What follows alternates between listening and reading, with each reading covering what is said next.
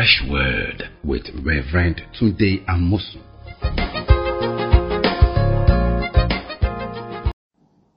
Welcome once again to Fresh Word.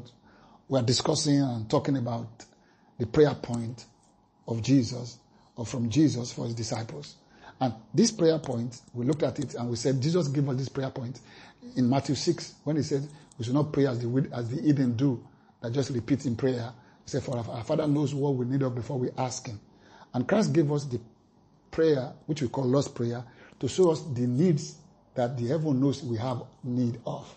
And he gave us, our Father who art in heaven, hallowed be your name. The first one, hallowed be your name. Second one, your kingdom come. Third one, your will be done. Fourth one, give us this day our daily bread. And fifth one, forgive us. And the sixth one, lead us not. And the seventh one, deliver us. These are the prayer points coming from Jesus to us to learn from and use them, not just to repeat them, which is senseless, but to use them as a point and especially for our prayer. So what do we know about? What should we pray about? Is we praying, worshiping God? Is we praying about his kingdom?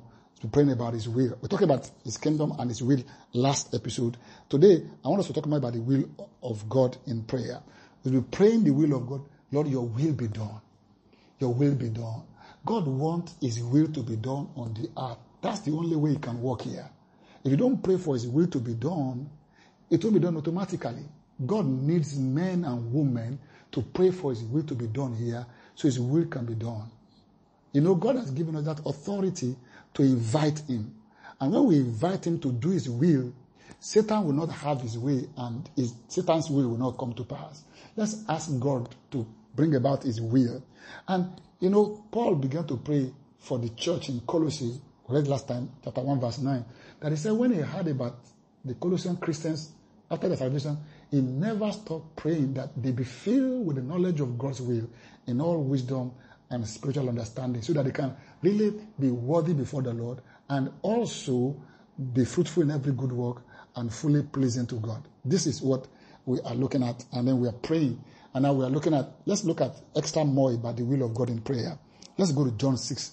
That's this prayer you need to pray about the will of God. Let's look at John chapter 6, verse 38. It says this, for I have come down from heaven, not to do my own will, but the will of him who sent me.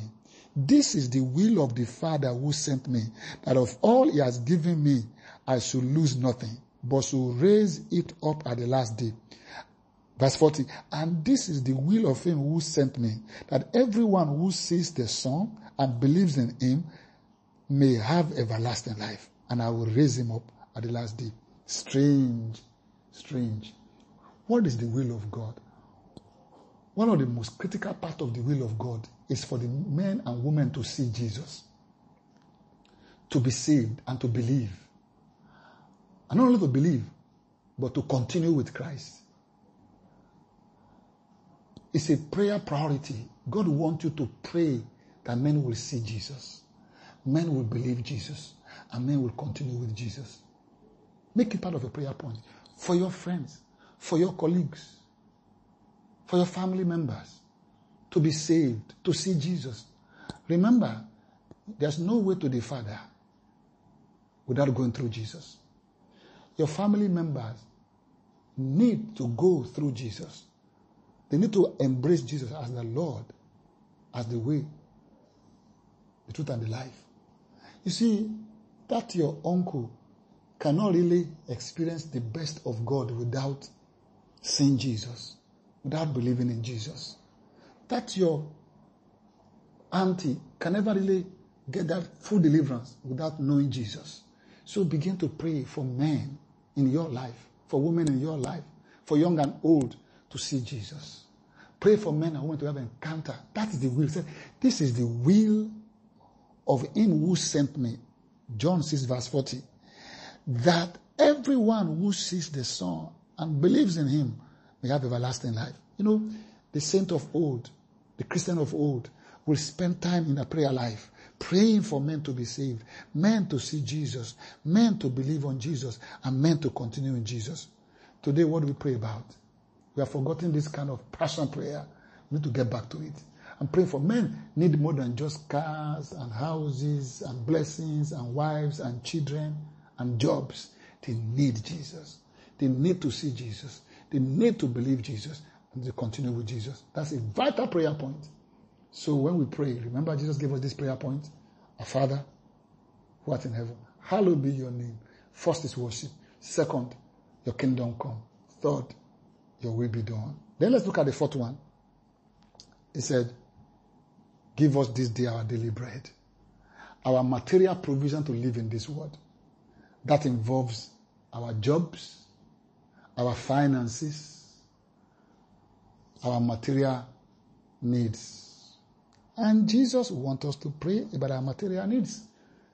He wants us to eat well. He wants us to be clothed well. He wants us to live under good shelter. He wants life to be good to us. In fact, he said this in chapter 1 Isaiah, if you are willing and obedient, you will eat the good of the land. He said, surely goodness mercy shall follow me all the days of my life. He said, I will have fainted if I not believe I will see the Lord's goodness in the land of the living. So God wants to have the good of the land. And he wants you to have bread on your table. He wants you to live good and dress good and live good house. That's God's plan for you. But it's not the first thing. Worship is first. Kingdom is next. The will of God. And then, if you follow this up, then he said, give us this day our daily bread. So when you pray, give us this day our daily bread, you are praying that the economy will work. That politics will be better. Because without good political environment, we can't have good economy. And we don't have good economy, we can't have provision. So when you pray, give us this day our daily bread, it's an all-encompassing prayer. Praying for jobs, praying for economy to turn out better, pray for rulership of men to live better. And we're looking at all this. So you're praying for men that things will work out well, because if things don't work well, there can be provision, there can be material provision in this world. Because if you pray for the peace of the city where you're living, so because their peace, you will have peace, you have provision. So begin to pray. Give us this daily provision. And talk to the Father. You see, a lot of times we don't talk to God. We want to crack our own head and calculate. And we are living in days when men are failing their calculations. Talk to God. Lord, I need business. I need customers. I need clients. I need warehouse. I need trucks. I need workers. I need employees. Talk to God and he can provide for you. I need capital. Hallelujah. These are part of our material provision for our daily bread. And you can pray this prayer. Let's look at our Bible in Matthew 7. Look at what Jesus said about praying for material things. Look at this. He said, verse 7, ask and it will be given to you. Seek and you will find. Knock and it will be opened to you. For everyone who asks, receive. He who seeks, find. To him who knocks, it will be opened. Now hear this. Or what man is there among you who, if his son asks for bread, will he give him a stone? Of course, when you ask God for daily bread, he won't give you the problem. He won't give you. He said, will he give him a stone? Or what man is there among you if his son, if he asks for fish, will he give him a serpent? No. Verse 11 says in Matthew 7, if you then being evil know how to give good things to your children, good gifts, how much more will your Father who is in heaven give good things to those who ask him? Good things. God want to give you if you ask him about material life. He want to give you good things. You can ask him. You don't have to be covetous and be desiring other men's properties and other men's assets. You just talk to him and say, Father, I'd like you to provide for me. Like Jabez did, oh God, that you bless me and enlarge my territory. And God granted his request. And he will grant yours because he wants to bless you as his own children too. So let's see that we can pray for material provision. And when we pray, let us believe him that he is going to do something about it. That's why Paul said, my God shall supply all your need according to his riches in glory by Christ Jesus. That involves you also going to work to provide for yourself. Because as we pray for provision, God's going to use you to see that he provides for you and provide for others. That is prayer point. We have seen prayer point of worship, hallowed be your name. Prayer point for God's kingdom to expand, your kingdom come. Prayer point of his will, praying God's plan, God's will, God's desire be done in our life. Not just doing everything according to our own plan, but asking for his plan to come to pass and his will for our lives and also our daily bread. Daily provision, we can ask him. We're going to go to the next prayer point from Jesus in our next episode. Thank you for listening.